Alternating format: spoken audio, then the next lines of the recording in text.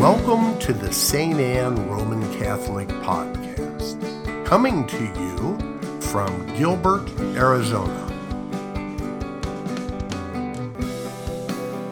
We pray that God will bless your time as you listen.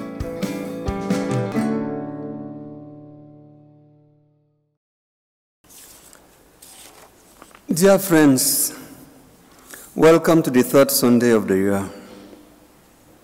Last Sunday, John the Baptist, the forerunner of Christ, introduced him as the Lamb of God, who takes away the sins of the world. The Lamb is a familiar imagery in the Old Testament. Moses, in preparation for the Passover, as every family,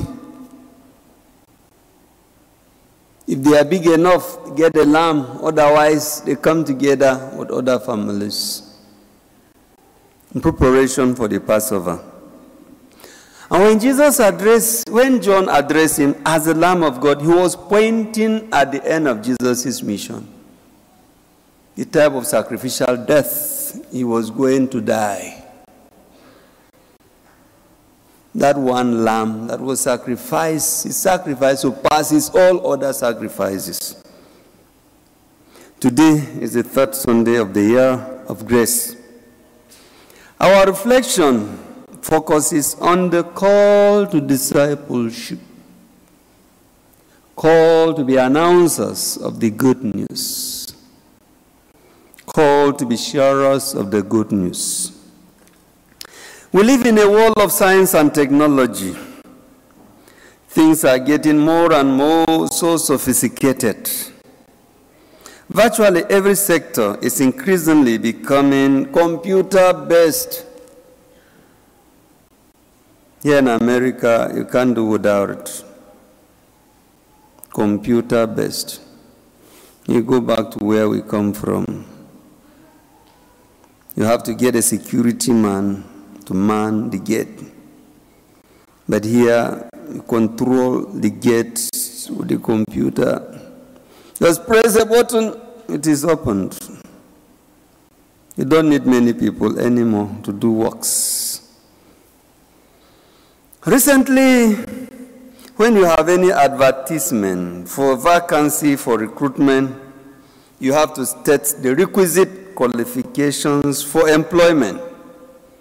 Most often, the criteria includes first class in whatever field of human endeavor you're advertising for the recruitment. And the person must be computer literate. And he must have good working experience. All these are at edge. If you have them, you'll be at edge in getting the job. This is because employers do not take chances to risk their hard-earned businesses to an amateur or inefficient worker. A good business, you need good workers to man it. Otherwise, you will not get anywhere. Jesus had an important task of recruiting agents for the kingdom. He went to the seashore to recruit the Galilean fishermen, Simon, Andrew, James, and John. He invited them, "Come, follow me. Come after me, and I will make you fishers of men." And they were to forward this message and hand it on to the faith. Humanly speaking, one would think that the men at the seashore were not professionals to be entrusted with the work of the kingdom. Humanly speaking, one would think they were not sophisticated, because all the time they are spending in the river, at the seashore. They don't know what is happening in the town. One would have thought in like manner. Probably, Jesus was not interested in the external appearance, as it were in the call of David to be king in Israel. 1 Samuel chapter 16, verse 7. They brought all the other brothers. He said, no, he's not among them. He said, but there is one, the last born. He has taken the sheep for grazing. He said, bring him. When they brought David, they said, this is the one. The last became the first.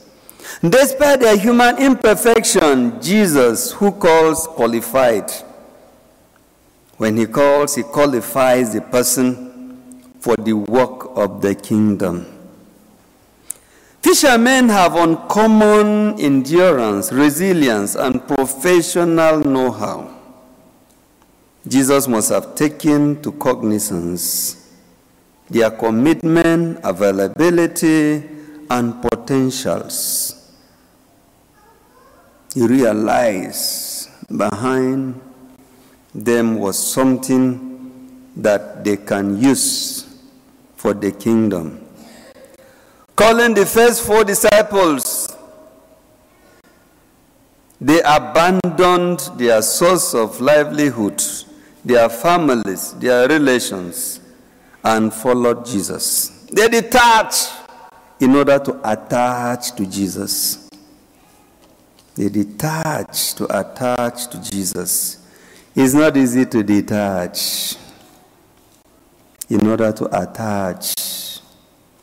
They detach from their families and instantly they followed Jesus. Invariably, we may ask, what makes a good fisherman? What makes one a good fisherman? First and foremost, his fishing skills. He must have the fishing skills, he must have the equipment and the patience to work. There were times Jesus will meet them. They have spent the whole night working without making any headway. And he will say, throw the net to the deep sea. And there was a heavy catch. The endurance is there. These were the skills. Jesus wants you and I to fish for people of our time. We have seen the skills for a fisherman, and we can employ same skills in fishing people for the kingdom. In other words, he wants us to tell others out there what God has done and what he will do in their lives. He wants us to be his messengers. He wants us to be his agents. He wants us to be his ambassadors. What does it take to be a fisher of men? We have talked about fishing fish. Then what does it take to be a fisher of men? First, you need to be properly equipped with the know-how. You need the know-how of being a fisher of men and women of our time. That you need the knowledge of the Bible. The Bible is the compass. The Bible is the one that gives us direction. Turn, if you get to the marketplace, turn to the other side. In order to get to heaven, you want to go to heaven, the Bible has the compass. Deal in a world of GSM, the world of GSM. What do we need to navigate our way to other places? GPS. Virtually any driver in this country must have a GPS if he must get to where he's going. So, for us to preach, we need the GPS to heaven, and that is the Bible. It gives us the capacity to impact on people. And we need to know the people And we need to go to the people, know the people, and go to the people. And we must show interest in the work again. We must have the interest of inviting people to the kingdom. Without the interest, we can't do anything. Jesus taught Peter and Andrew to have their fishing business, to leave their fishing business and begin a new profession of fishing people for the kingdom. Leaving a profession to begin another profession. And I think this is what Jesus is calling us to become fishermen. Going to share the good news with other people. We can't do this until there is some sort of detachment, detaching to attach.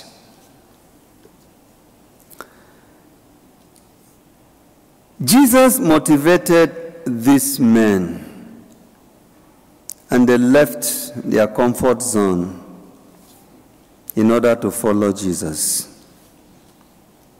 They didn't make excuses.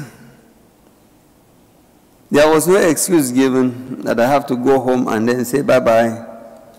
And it was much later on we'll hear that the mother-in-law of Peter had high fever, and they went to visit her. It shows probably he must have been married.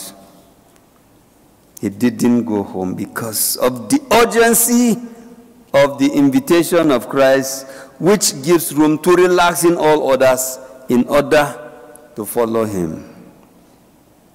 They didn't make excuses why it wasn't good time. And they left at once and followed. Jesus calls each of us to follow him.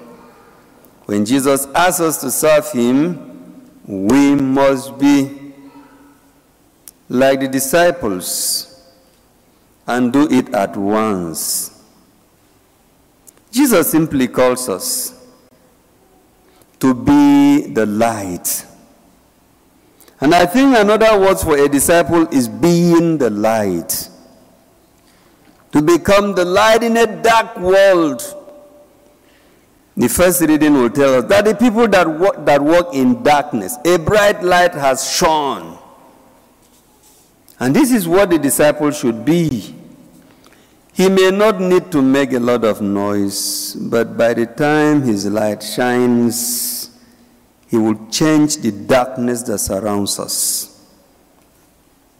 And even the responsorial psalm will say that the Lord is our light and our salvation. When we talk of darkness, we are talking about the devil. When we talk about the light, we are talking about what pertains to God. And the disciple is announcing what pertains to God. And therefore, he has to be the light, he has to be the witness of Jesus and God himself. Wherever he goes should be the light. And even the second reading will say that there were division in the church in Corinth. Some will say, I am for Paul. Some will say, I am for Apollos. And the other one, when we are the light, there can be division among us. Anyone that is the light does not entertain any division. We are one.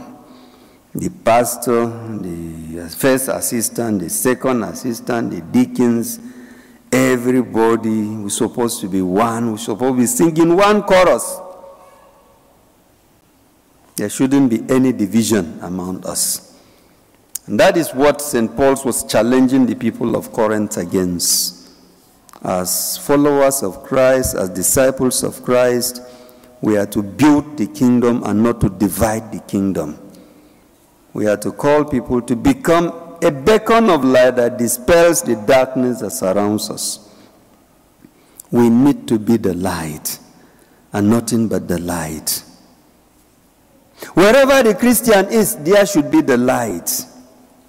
And when we talk about preaching the gospel, what are we saying in practical terms? If you are a nurse, in your nursing profession, that is where you Bring out the light of Christ. There are some that are in the hospital. Some may not need to take medication. Loneliness and other things have culminated to make them sick. They need a loving, caring person. They need that TLC, loving, tender care. When a nurse is able to give a loving, tender care, he transforms the sick person to be a person that is healthy. We are the teachers. You are not just teaching physics, economics, mathematics, or whatever. Let Christ's light before the students.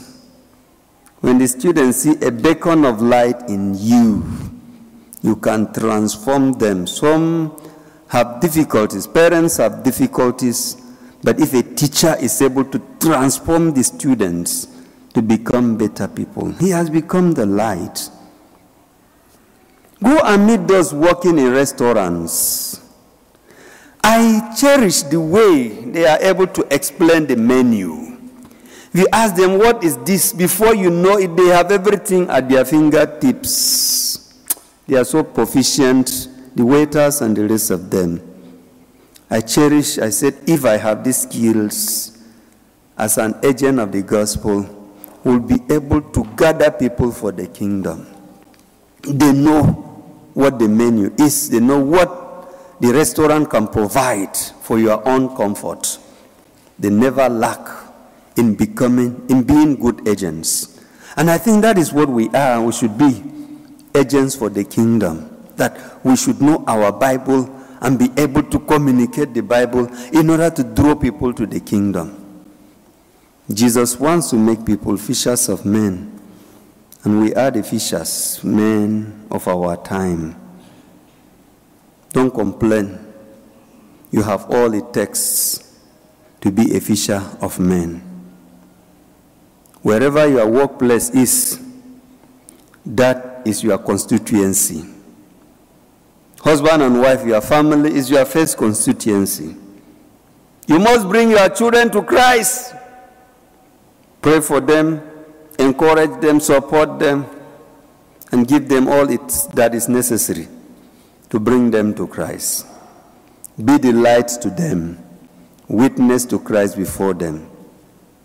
One Sunday morning after the church service, the neighbor's little girl asked her mother to explain the pastor's text for the day. Let your light shine. The pastor continues to say, let your light shine. And the little lady said, explain, how do I let the light shine? Why? It means, let your light shine by being good and obedient. The mother taught the little lady, let your light shine by being good and obedient. Just do the right thing at the right time, in the right place, with the right intentions. A bit later, she had a commotion in the children's play area, followed by her daughter's shout, Mother, I think I just blew out my light. She blew out the light by being naughty, causing commotion. We should be the light. I will make you fishers of men, fishers of men, fishers of men. I will make you fishers of men if you follow me. If you follow me, if you follow me, hallelujah, I will make you fishers of men, fishers of men, fishers of men. I will make you fishers of men if you follow me.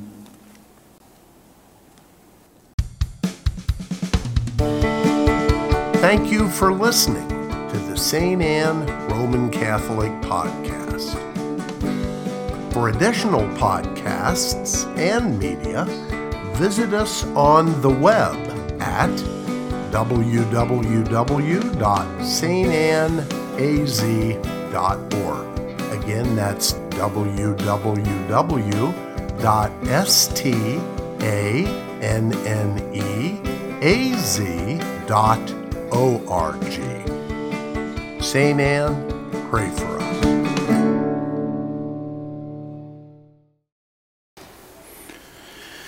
He left Nazareth and went to live in Capernaum by the sea, in the region of Zebulun and Naphtali, that what had been said through Isaiah the prophet might be fulfilled. Land of Zebulun and land of Naphtali, the way to the sea beyond the Jordan, Galilee of the Gentiles, the people who sit in darkness have seen a great light. On those dwelling in a land overshadowed by death, light has arisen.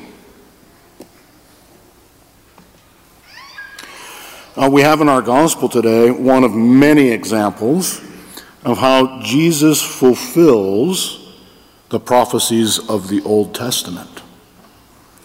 In 2019, Pope Francis designated the third Sunday of Ordinary Time as the Sunday of the Word of God. I don't know if many people remember it, but we're supposed to, on this Sunday, talk something about the importance of sacred Scripture. In order to do that, I'm going to turn to the Catechism.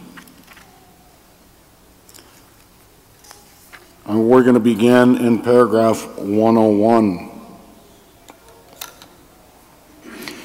In order to reveal himself to men in the condescension of his goodness, God speaks to them in human words. Indeed, the words of God, expressed in the words of men, are in every way like human language. Just as the word of the eternal Father, when he took on himself the flesh of human weakness, became like men. Through all the words of sacred Scripture, God speaks only one single word, his one utterance, in whom he expresses himself completely. You recall that one and the same word of God extends throughout Scripture, that it is one and the same utterance that resounds in the mouths of all the sacred writers, since he who was in the beginning God with God has no need of separate syllables, for he is not subject to time. For this reason, the Church has always venerated the Scriptures as she venerates the Lord's body. She never ceases to present to the faithful the bread of life, taken from the one table of God's Word and Christ's body. In sacred Scripture, the Church constantly finds her nourishment and her strength, for she welcomes it not as a human word, but as what it really is, the Word of God. In the sacred books, the Father who is in heaven comes lovingly to meet his children and talks with them. God is the author of sacred Scripture. The divinely revealed realities which are contained and presented in the text of sacred Scripture have been written down under the inspiration of the Holy Spirit. For Holy Mother Church, relying on the faith of the apostolic age, accepts as sacred and canonical the books of the Old and the New Testaments, whole and entire, with all their parts, on the grounds that written under the inspiration of the Holy Spirit, they have God as their author and have been handed on as such to the Church herself. God inspired the human authors of the sacred books. To compose the sacred books, God chose certain men who, all the while he employed them in this task, made full use of their own faculties and powers, so that though he acted in them and by them, it was as true authors that they consigned to writing whatever he wanted written and no more. The inspired books teach the truth. Since, therefore, all that the inspired authors or sacred writers affirm should be regarded as affirmed by the Holy Spirit, we must acknowledge that the books of Scripture firmly, faithfully, and without error teach that truth which God, for the sake of our salvation, wished to see confided to the sacred Scriptures. Still, the Christian faith is not a religion of the book. Christianity is the religion of the Word of God, capital W, a word which is not written and a mute word, but the Word which is incarnate and living. If the Scriptures are not to remain a dead letter, Christ, the eternal Word of the living God, must, through the Holy Spirit, open our minds to understand the Scriptures. In sacred Scripture, God speaks to man in a human way. To interpret Scripture correctly, the reader must be attentive to what the human authors truly wanted to affirm and to what God wanted to reveal to us by their words. In order to discover the sacred author's intention, the reader must take into account the conditions of their time and culture, the literary genres in use at the time, and the modes of feeling, speaking, and narrating then current. For the fact is that truth is differently presented and expressed in the various types of historical writing, in prophetical and poetical text, and in other forms of literary expression. But since sacred Scripture is inspired, there is another and no less important principle of correct interpretation, without which Scripture would remain a dead letter. Sacred Scripture must be read and interpreted in the light of the same Spirit by whom it was written. The Second Vatican Council indicates 3 criteria for interpreting Scripture in accordance with the Spirit who inspired it. 1. Be especially attentive to the content and unity of the whole Scripture. 2. Read the Scripture within the living tradition of the whole Church. 3. Be attentive to the analogy of faith. By analogy of faith, we mean the coherence of the truths of faith among themselves and within the whole plan of revelation. So that's paragraphs 101 through 114. It's just the beginning of what it says about sacred Scripture, but it allows us to begin on the same page. Sacred Scripture has God as its author. If we really believe that, why do we not spend more time reading sacred Scripture? Why do we spend more time reading books of fiction, which I do all the time? I'm not saying you can't do that. But if I really believe that this was written by my God, should it not have greater importance than anything else that I consume? Do we spend more time with the nightly news? I don't know if anyone still reads newspapers. But do we spend more time with that than we do with sacred Scripture? Do we know more about movies and music than we do that which was written by our God Himself? If we do spend more time in those things, I think that's problematic. If you regularly come to St. Anne's as long as the bishop sees fit to leave me here. You're going to hear this come up again and again, and I won't get tired of it. I'm going to tell you, go home, find the Bible that you put on a bookshelf, blow the dust off of it, and begin reading it. For a whole host of reasons.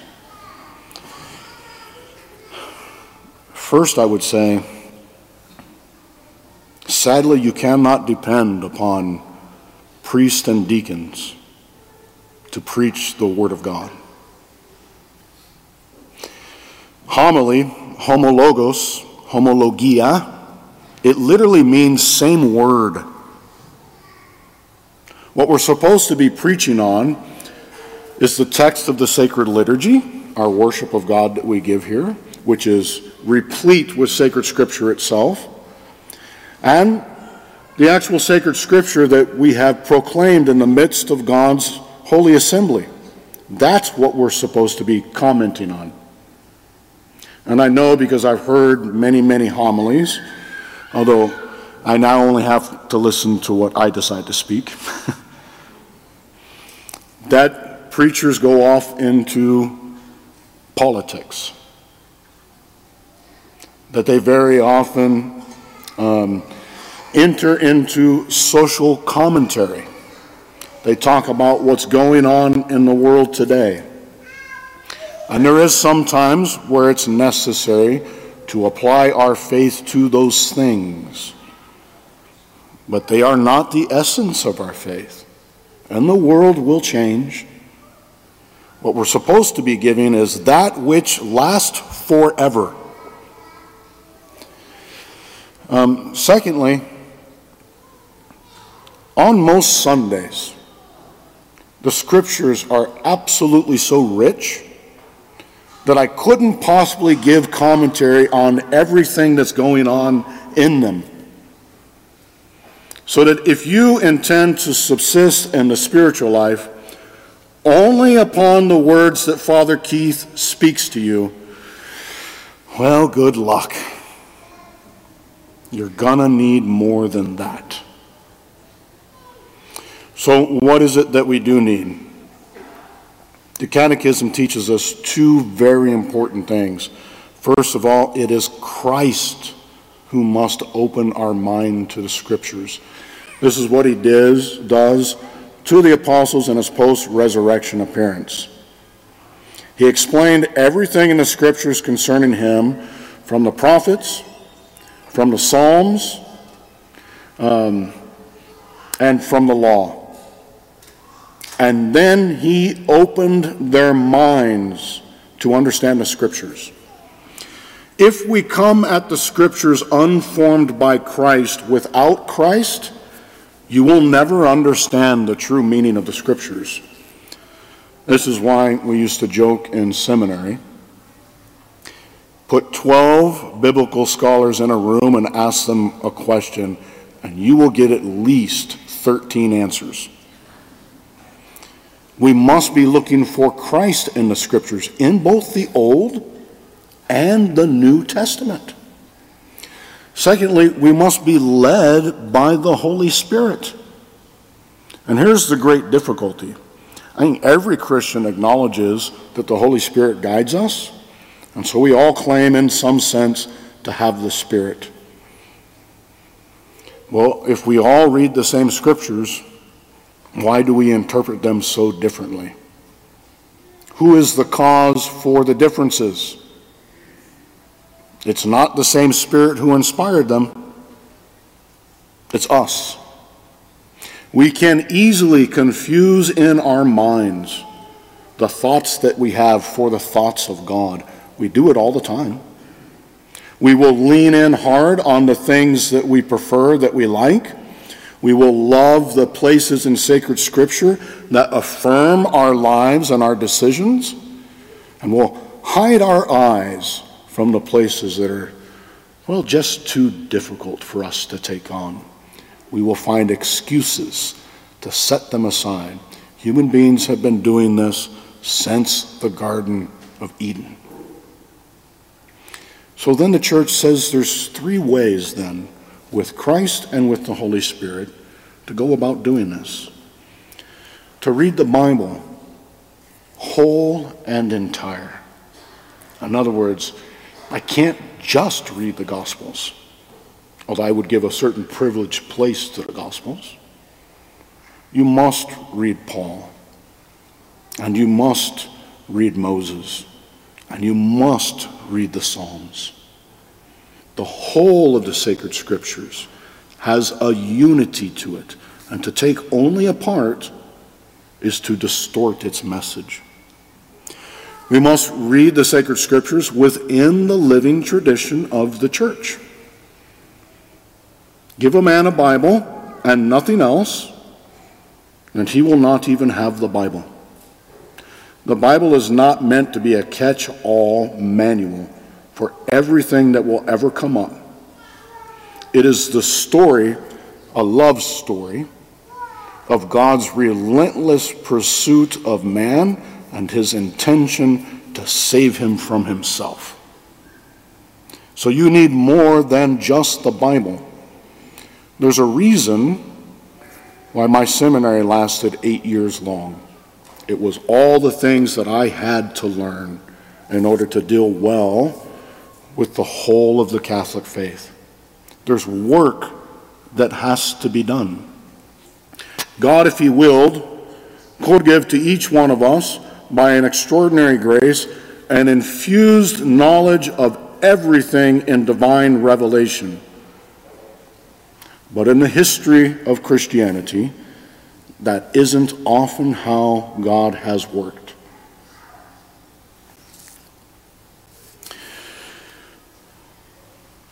How do we read sacred scripture?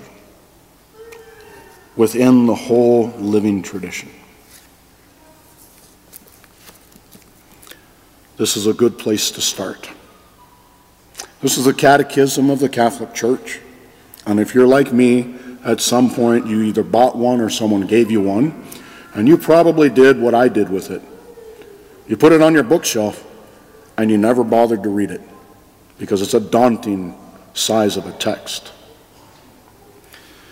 But this is a sure guide of the Catholic faith. It does not include everything. It's not every opinion. It lays out the principles, a way to approach things.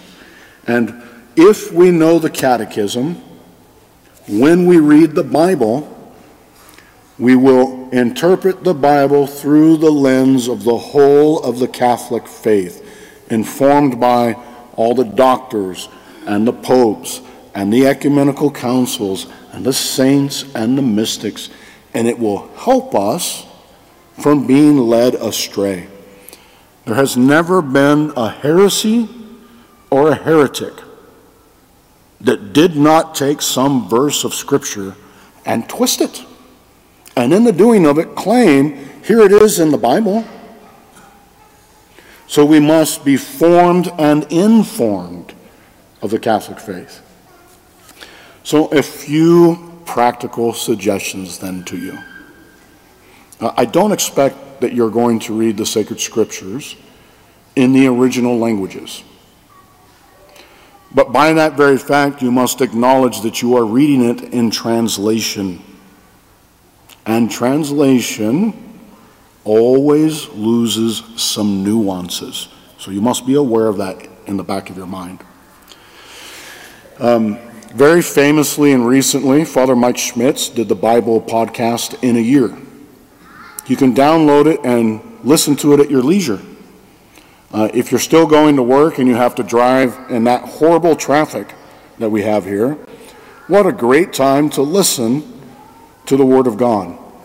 Give Father Mike a year and you will have heard the entirety of sacred Scripture.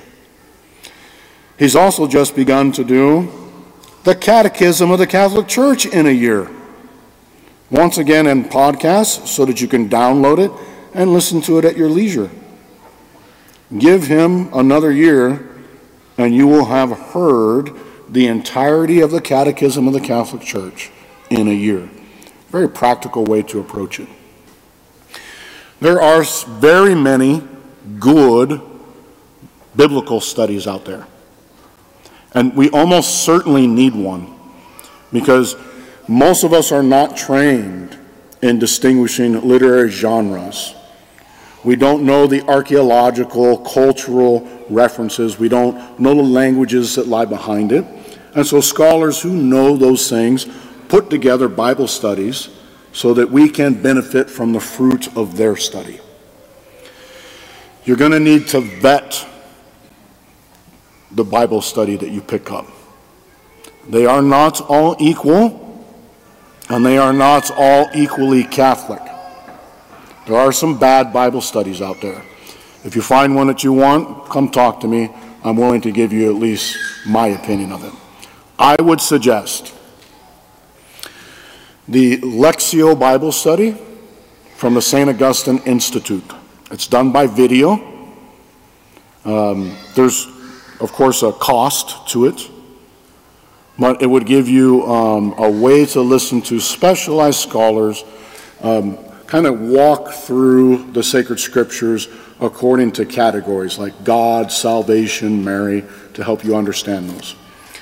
Another resource that I would suggest to you is the St. Paul Center from Dr. Scott Hahn. There are many, many resources there. Again, they are trustworthy. Another one I would recommend to you is Dr. John Bergsma. He's recently put out an ABC commentary on the Catholic Sunday Lectionary. And so if you get his books, what you'll have for every Sunday that you come to Mass is an incredible biblical scholar who has gone through all three readings and taught you how they're interconnected. If you did this, you wouldn't have to worry so much about Father Keith preaching really well, because at least you would get something even if I go off the edge. The next practical suggestion I would give you is to read the sacred scriptures with the liturgy. For myself, I think this is one of the most beautiful ways to study the Bible. How is it that the church, in her official worship of God, has decided to use the sacred scriptures within the liturgy? It gives you an insight into her understanding. In the ABC Sunday year, the first reading and the gospel always match up. The prophecy in the first reading is always fulfilled in the gospel. And so you're learning not just who Jesus is in the New Testament, but how he fulfills the Old Testament. And that's not the only scripture that we use. All of these introits and graduals and communion, those are scripture. And so you can see there how the church uses the Psalms. Okay. The last practical advice I'll give you. You paid for my education. If you're reading the scriptures and you have a question about something, come ask me. You should get the fruit of what you paid for. If I don't have the answer and I don't know everything, I know where to go and find the answers. And then we both learn together. Right? I continue. I've never stopped my studies. I continue to read and to study and to meditate upon all these things so that I can deepen my relationship with Christ. And this is what is at the bottom of this Sunday of the Word of God.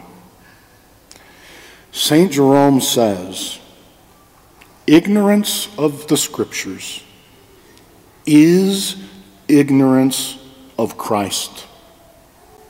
For many, many of us, our vision of God is formed by an impartial pass down from our parents, by the things that our friends and society says, and it is not formed by what God says of himself. When we read other theology, and those are good things to read, you are reading a second-hand account, a secondary reflection. But when you read the sacred scriptures, you are reading that inspired to be written by God Himself. If you really want to know someone, well, you could go ask others who know that person to tell you about them, and you would learn something about them. Or you could go directly to that person themselves. And it's in that you come not only to know something about the person, but to know the person. And those are two different things.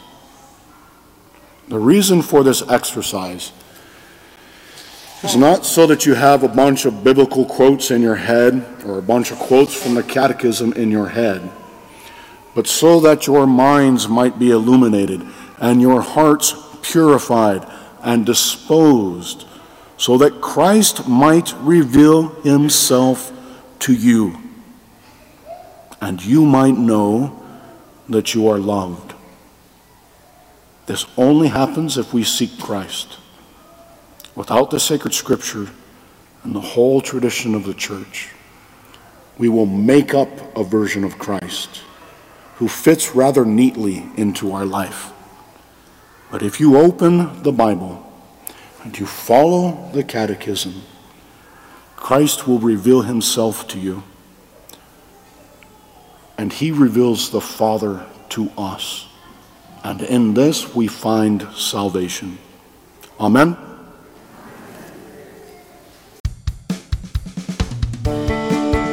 Thank you for listening to the St. Anne Roman Catholic Podcast. For additional podcasts and media, visit us on the web at www.stanaz.org. Again, that's www.stanneaz.org. St. Anne, pray for us.